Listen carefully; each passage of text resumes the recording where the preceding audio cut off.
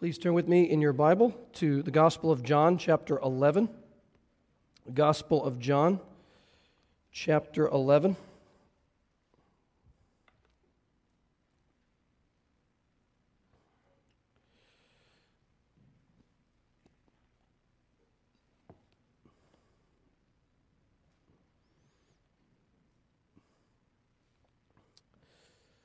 My plan is to simply cover the first 6 verses, so just a brief beginning of this chapter today in the sermon. I'm going to read the passage, the 6 verses, and then I'm going to read a hymn called God Moves in a Mysterious Way, which is about God's providence over human suffering, and then I'm going to pray for us. So this is the word of the Lord, John 11, verses 1 through 6. Now a certain man was ill, Lazarus of Bethany, the village of Mary, and her sister Martha. It was Mary who anointed the Lord with ointment and wiped his feet with her hair, whose brother Lazarus was ill. So the sisters sent to him, saying, "Lord, he whom you love is ill." But when Jesus heard it, he said, "This illness does not lead to death. It is for the glory of God, so that the Son of God may be glorified through it." Now Jesus loved Martha and her sister and Lazarus. So when he heard that Lazarus was ill, he stayed 2 days longer in the place where he was. Now, I'm not going to get into a translation debate here, but some translations, I think, don't know what to do with the awkwardness of verses 5 and 6. Now, Jesus loved Martha and her sister and Lazarus, and then verse 6 should start with either the word therefore or the word so in your translation, because it's there in the Greek. I believe the word's un. It's there in the Greek. So, therefore. A lot of translations, some translations feel like it's so awkward to say, God loved them, so he stayed where he was. Do you see how strange that sounds? So some translations will actually change the word to yet. He loved them, yet, despite the fact that he loved them, he stayed. That's not right. Your translation should say so or therefore at the beginning of verse 6. His love was motivating his behavior to stay where he was, which is perplexing. That is confusing. And that's why some translators don't know what to do. So I want to read a hymn that is on this theme of when God's love is a confusing thing. His providence can seem perplexing to us. Just listen to this hymn from William Cowper, hundreds of years ago. Here's what he wrote, a wonderful, rich hymn. God moves in a mysterious way, his wonders to perform. He plants his footsteps in the sea and rides upon the storm. Deep in unsearchable mines of never-failing skill, he treasures up his bright designs and works his sovereign will. Ye fearful saints, fresh courage take. The clouds you so much dread are big with mercy and shall break in blessings on your head. Judge not the Lord by feeble sense, but trust him for his grace. Behind a frowning providence, he hides a smiling face. His purposes will ripen fast, unfolding every hour. The bud may have a bitter taste, but sweet will be the flower. You fearful saints, fresh courage take. The clouds you so much dread are big with mercy and shall break in blessings on your head. The final part. Blind unbelief is sure to err and scan his works in vain. For God is his own interpreter, and he will make it plain. Let's pray again. Lord, I pray that as we meditate on these 6 verses in John 11, that you would show us significant truths about how the Christian is to relate to suffering and how the Christian is supposed to relate to you, and then how you relate to us, sometimes in a way that is perplexing and even puzzling, as I'm sure it was to Martha and Mary in this story. So God, teach us what you have for us in this passage, and I pray this in Jesus' name. Amen.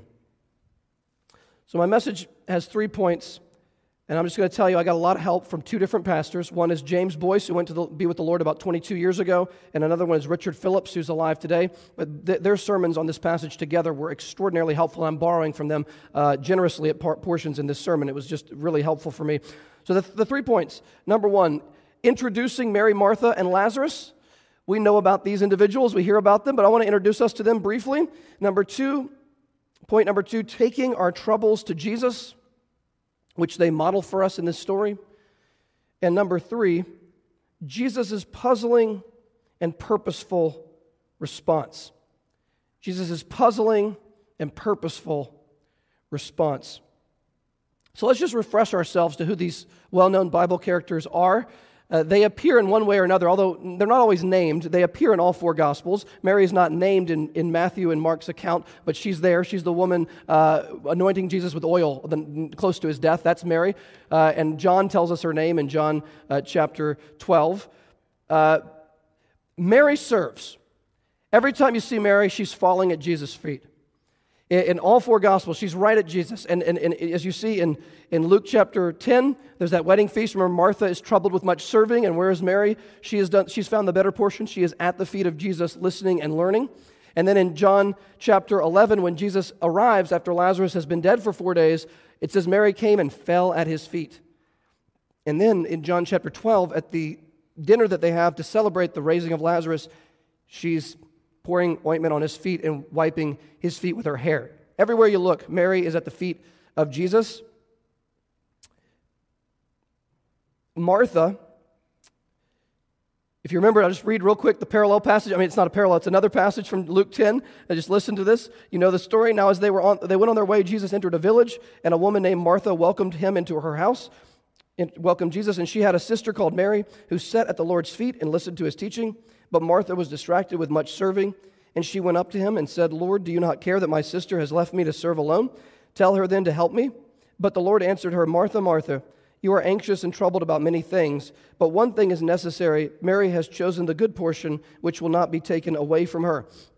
Martha, as you are introduced to her, is a little bit on the self-centered side. She uses the word me or my about 3 times in this short address to Jesus. What about me? What about how my sister's treating me? Lord, do something for my sake. And she's very self-centered in the way that she's serving, and she was clearly someone gifted with service, but she was doing it in a self-preoccupied way.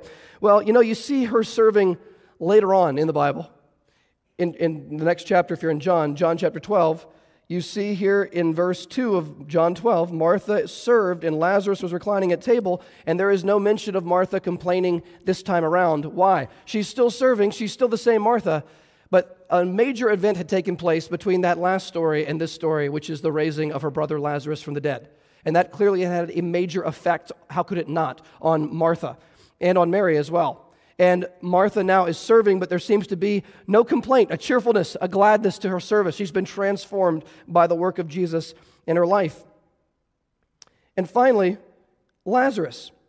Now, I don't know that I thought a whole lot about this, but Lazarus is never quoted in the whole New Testament. You never hear a word out of Lazarus' mouth. And yet, so James Boyce said, I don't want to, he doesn't want to overly speculate. You don't want to psychologize the text and try to read into someone's thinking, but it could be, we don't know for sure, it could be Lazarus was of a quieter nature in general. He just isn't, we don't have any quotes from him. We have quotes from his sisters on repeated occasions, but not from Lazarus. Perhaps he was quieter by disposition. We're not sure about that. But either way, his life radically affected other people, although we don't have a single word he said. Well, how was it that his life radically affected the people around him? Many were won to Christ by Lazarus' silent testimony. What was his testimony? It was the transformation of his life. He was dead, and the Lord had raised him to life, and this actually precipitated the crucifixion of Jesus, because Jesus became so trusted and so popular through the raising of Lazarus just a few weeks before his death on the cross. This actually sped Jesus' hatred by the religious establishment. And so James Boyce said, listen, some people are more wired to be extroverts. Some are more wired toward introversion. Well, listen, we all have a responsibility to speak boldly at times for Christ. I am not denying that. But James Boyce said, we should not discount the fact that a transformed life can speak very loudly. And Lazarus was a man who, although we don't have a word he said, his life was so touched and changed by Jesus that many were won to Christ through what had happened to him. So there they are. Those are the 3 siblings, Mary, Martha, and Lazarus. Now let's let's move in here more carefully to our passage. Let's look again at the first few verses of John 11. Now, a certain man was ill, Lazarus of Bethany. I just pause there. Bethany's just over the hill east of Jerusalem. It's not that far away from Jerusalem. It's nearby. The village of Mary and her sister Martha. It was Mary who had anointed the Lord with ointment and wiped his feet with her hair, whose brother Lazarus was ill. Now, it's fascinating here that John precipitates, or he mentions ahead of time, Mary's action anointing Jesus' feet. He doesn't do that for a lot of things in his gospel that he could do that for, but he does that for Mary here. Why? It's very clear to me that John is highlighting almost as much as you can in a short period of time the love that exists between these three siblings and Jesus. Twice it says he was the one Jesus loved. The one whom you love is ill. Later in the chapter, Jesus weeps at the tomb, and they say, look, behold how he loved Lazarus. So John is going out of his way, saying it over and over and over again. Don't be deceived by Jesus' actions, which may seem perplexing in this story. He unquestionably loved Lazarus and Mary and Martha. And John is saying, don't you doubt that. And here's just an immediate point of application. James Boyce, I believe, is the one who said this. We must learn to interpret circumstances by the love of Christ and not interpret Christ's love by our circumstances. Do you understand that? We must look at our circumstances through the lens of Christ's sure and certain love. We are not to look at his love through ever-changing circumstances because we will misunderstand his love. We will doubt his love. It's like the disciples on the Sea of Galilee during the storm. Do you not care that we're perishing? And I think Jesus would want to just say, you have no idea how much I care. And once the cross is in view, you should never doubt again how much I care. Don't look at his love through circumstances. Look at his circumstances through the lens of his love. Just an obvious opening point to the story. James Boyce says, quote, even those whom Jesus especially loves get sick and eventually pass away. Even those whom he especially loves have to face illness and death. It is a false presentation of Christianity that says those whom God loves do not experience earthly tragedy, earthly pain, or earthly sorrow. That is a prosperity theology that is trying to take heaven and bring it into the future in totality. That we're going to have, we are one day going to be prosperous in eternity. We're going to have resurrection bodies that will never get sick. But people who try to bring all that into the present are deceiving many, and that's not what is taught in this text. James Boyce says, quote, death takes the father of a young family. A mother is taken. A spiritual counselor or leader is taken from us just at the moment when we feel that we need his or her presence and advice. One who has been the most useful is laid aside by a lingering illness. In such a moment, some question the presence or the love of God. Others, even those who do not doubt God's love and faithfulness, find their faith is tested. It's put through the testing fire of trials.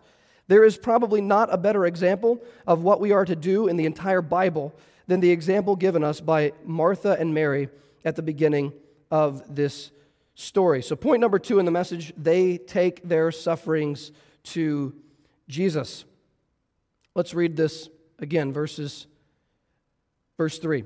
So the sisters sent to him, to Jesus, saying, Lord, he whom you love is ill. They brought the matter to Jesus. You know Psalm 46:1?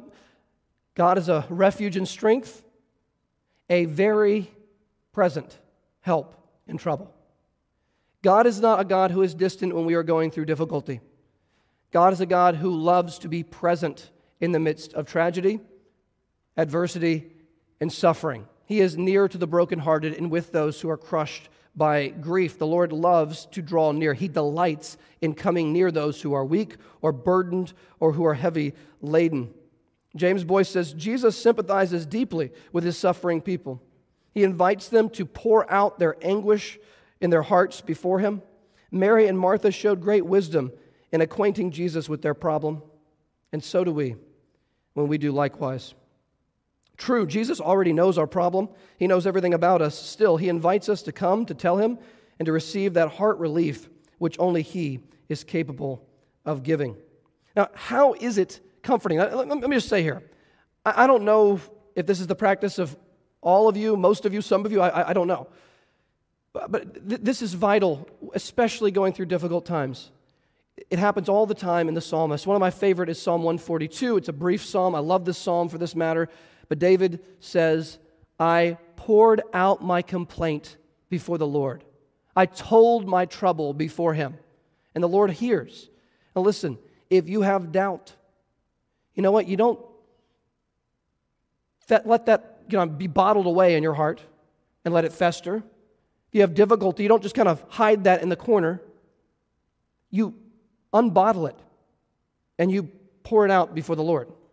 I hope this is something that, we're all a work in progress. I hope this is something that we all are learning to do more of. The psalmist was never ashamed to take his doubt and his fear and his anxiety and not just act like it's not there, like some sort of stoic. No, David, hiding in that cave, which he talked about in Psalm 142, when Saul's trying to kill him. That's when he wrote the psalm. It tells us in the heading, he's hiding in the cave when he wrote this, about to be killed, he thinks maybe, although God promised to protect him. And what does he do? God, I'm alone. My right-hand man has forsaken me. I'm all by myself. God, please help me. Please help me. And then before you know it, by the time he gets to the end of the psalm, he says, the Lord will deal bountifully with me. What's happened in that psalm? His circumstances have changed? Not at all. No change whatsoever to his circumstances between the first verse and the last verse of Psalm 142. What happened? David changed. His circumstances did not change. God did not change. David changed. How did David change? David changed while interacting with and pouring out his grief before his heavenly Father. And he poured it out, unashamedly poured it out in full trust and confidence that God would hear him. We don't tell God things because he doesn't know them.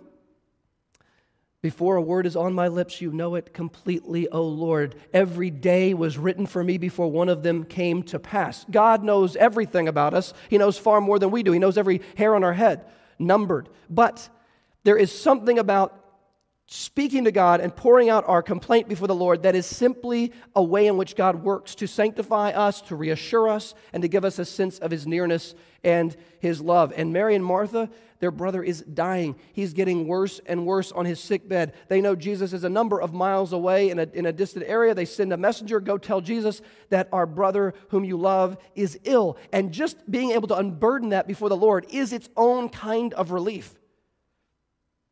1 Peter 5, humble yourselves, therefore, under God's mighty hand, that at the proper time he may exalt you. How do you do that? How do you humble yourself under God's hand and not be arrogant?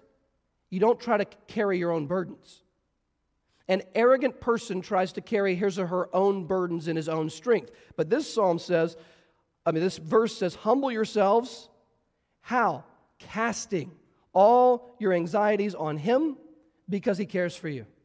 That is one way in which you can deal with anxiety. It's the only real way to deal with it, is to throw them onto the shoulders of Jesus and let him bear the weight of those things.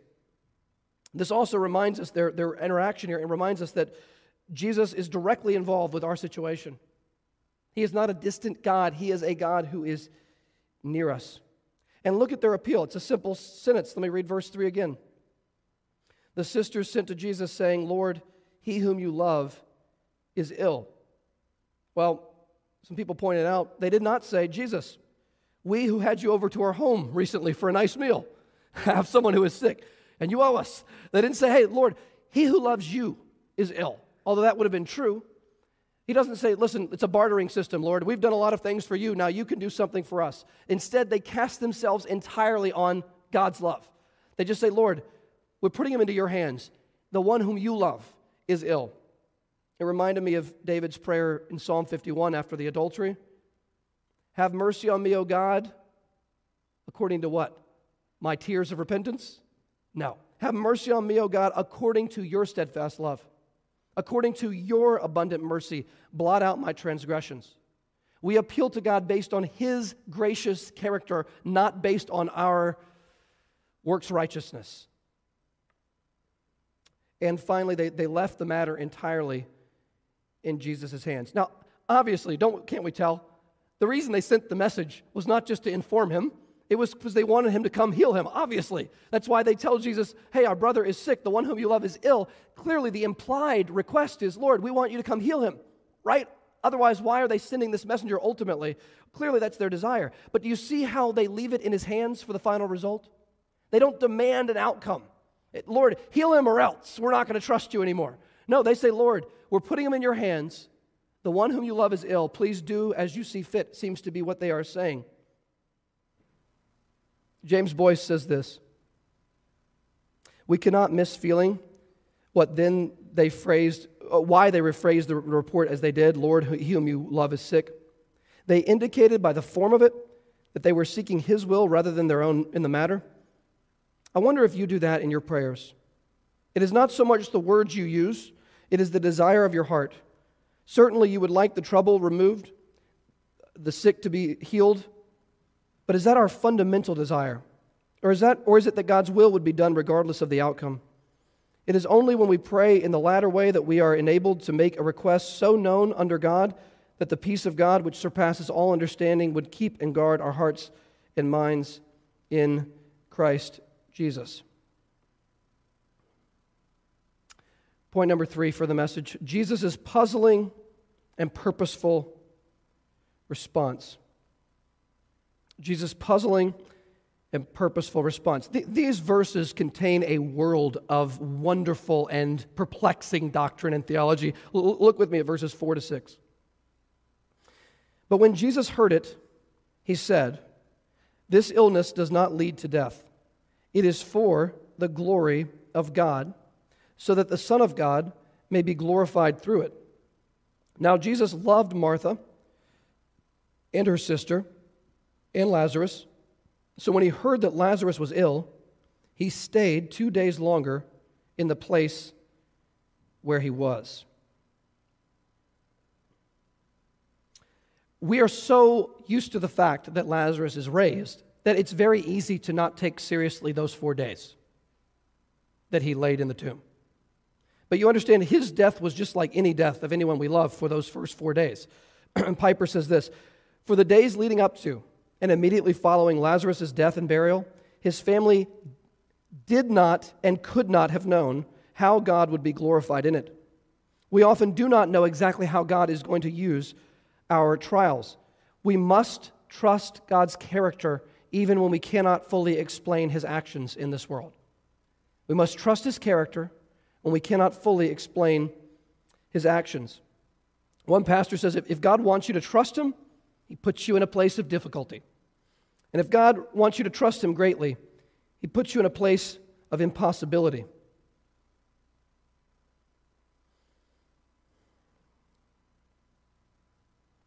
Let me read an extended quote here from James Boyce. Please listen to this. God does not always act the way we think he should act or when.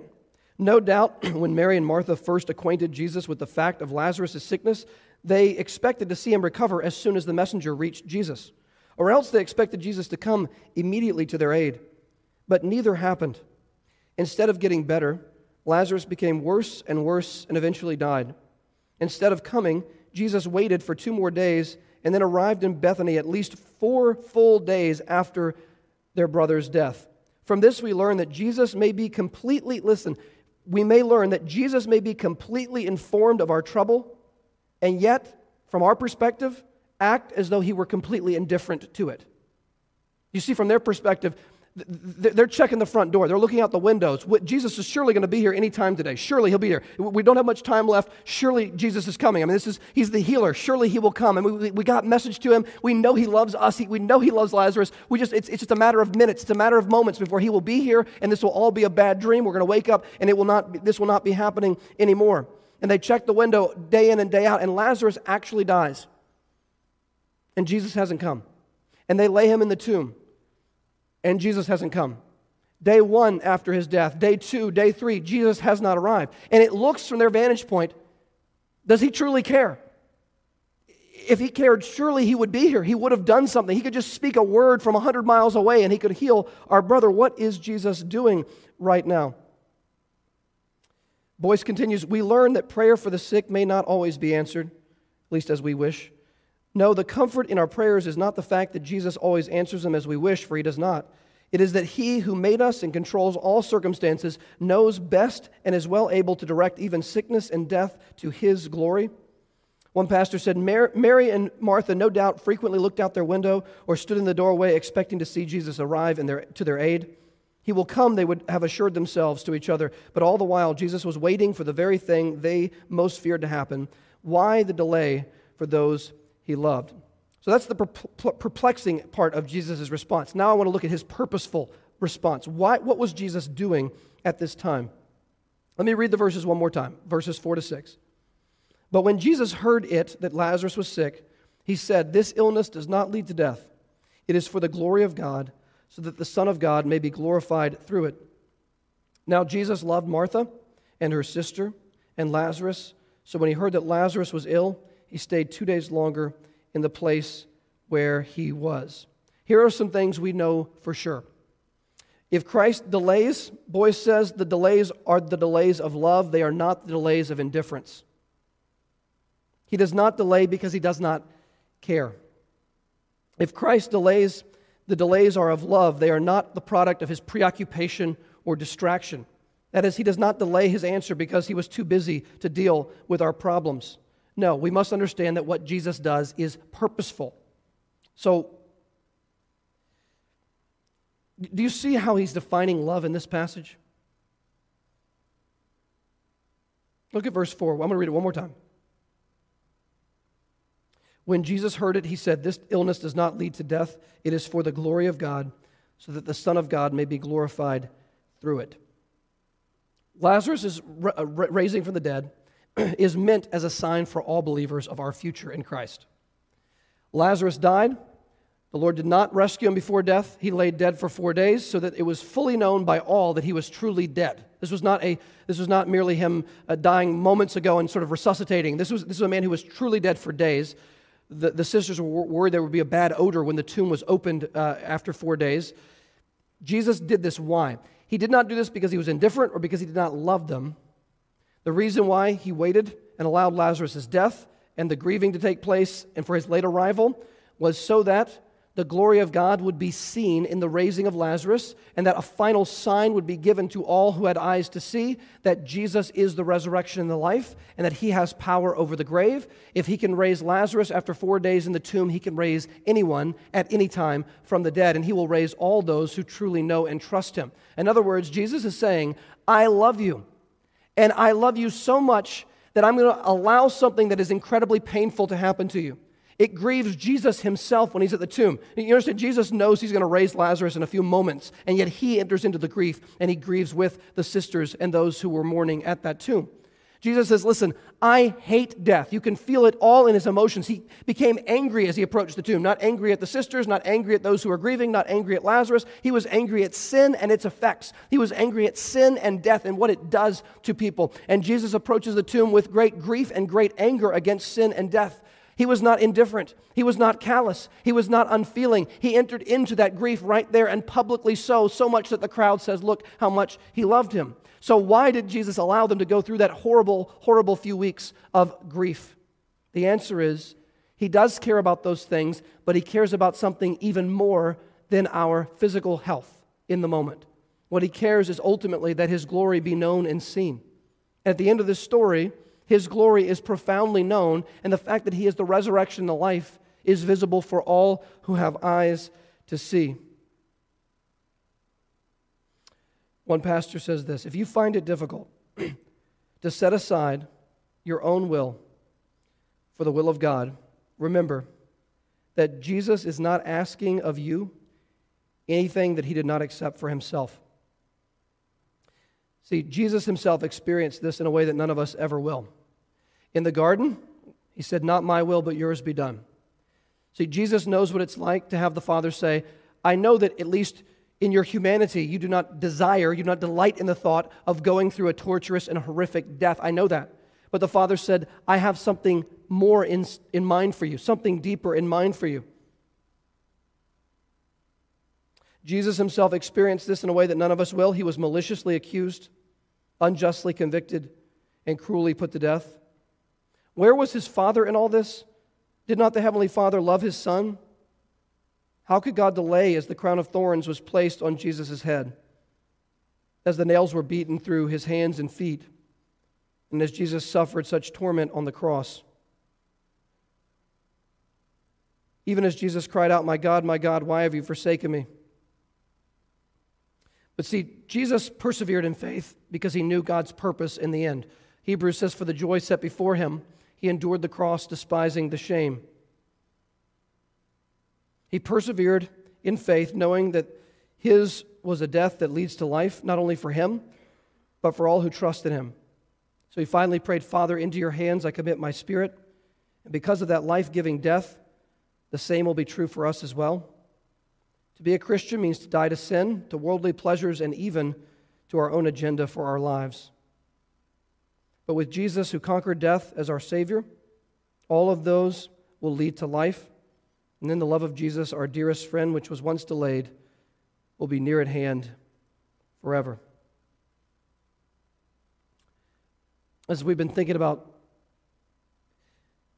death, I woke up 3:30 in the morning this morning. I could not go back to sleep for a solid hour. I was just asking the Lord to have mercy on Liliana and just thinking about their situation till about 4:30. I'm sure you've had those moments this week too.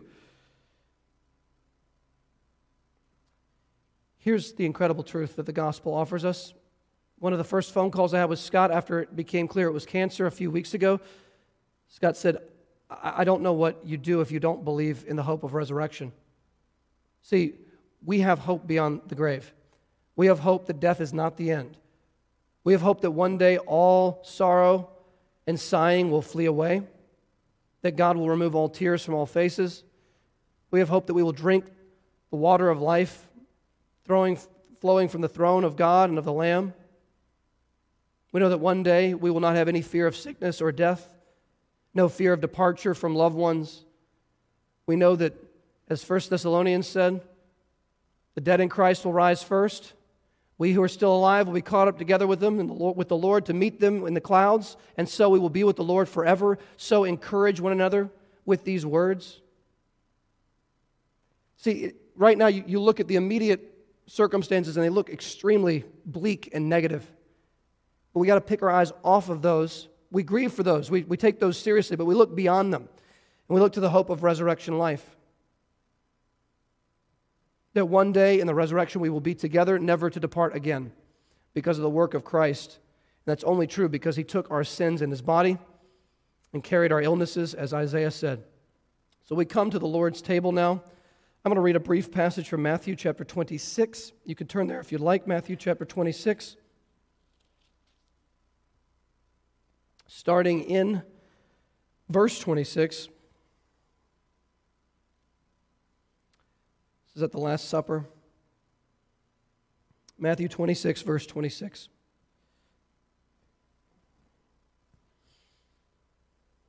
Now as they were eating, Jesus took bread, and after blessing it, broke it and gave it to the disciples and said, "Take, eat, this is my body." And he took a cup, and when he had given thanks, he gave it to them, saying, "Drink of it, all of you, for this is my blood for the covenant, which is poured out for many for the forgiveness of sins. I tell you, I will not drink again the fruit of this vine until that day when I drink it new with you in my Father's kingdom." If you are not a believer today, we would ask that you refrain from coming forward to partake of these elements. These elements are symbols of what is true of us in Christ. If you are a believer and you're not walking in unrepentant sin at this time, we would ask that after I'm finished praying that you would come forward and take of these elements, knowing that they represent Christ's body which has been given for us and his blood which has been shed for us, so that we do have eternal hope in Christ, that we will one day again eat this meal with Christ in the Father's kingdom, a kingdom that will never end. So I'd like you to go ahead and take a moment to bow your heads together, and I'm going to pray for us, and then you can come forward after I've finished praying.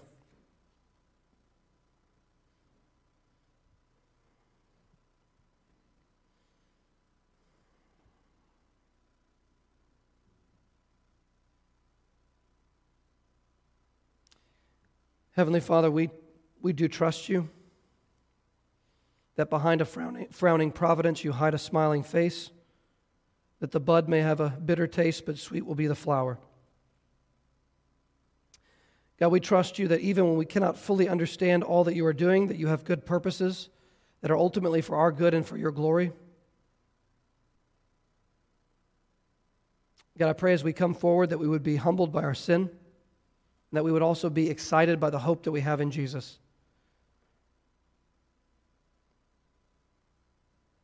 Thank you, Lord Jesus, that you conquered death and have taken the sting, so that death now ushers us in to glory.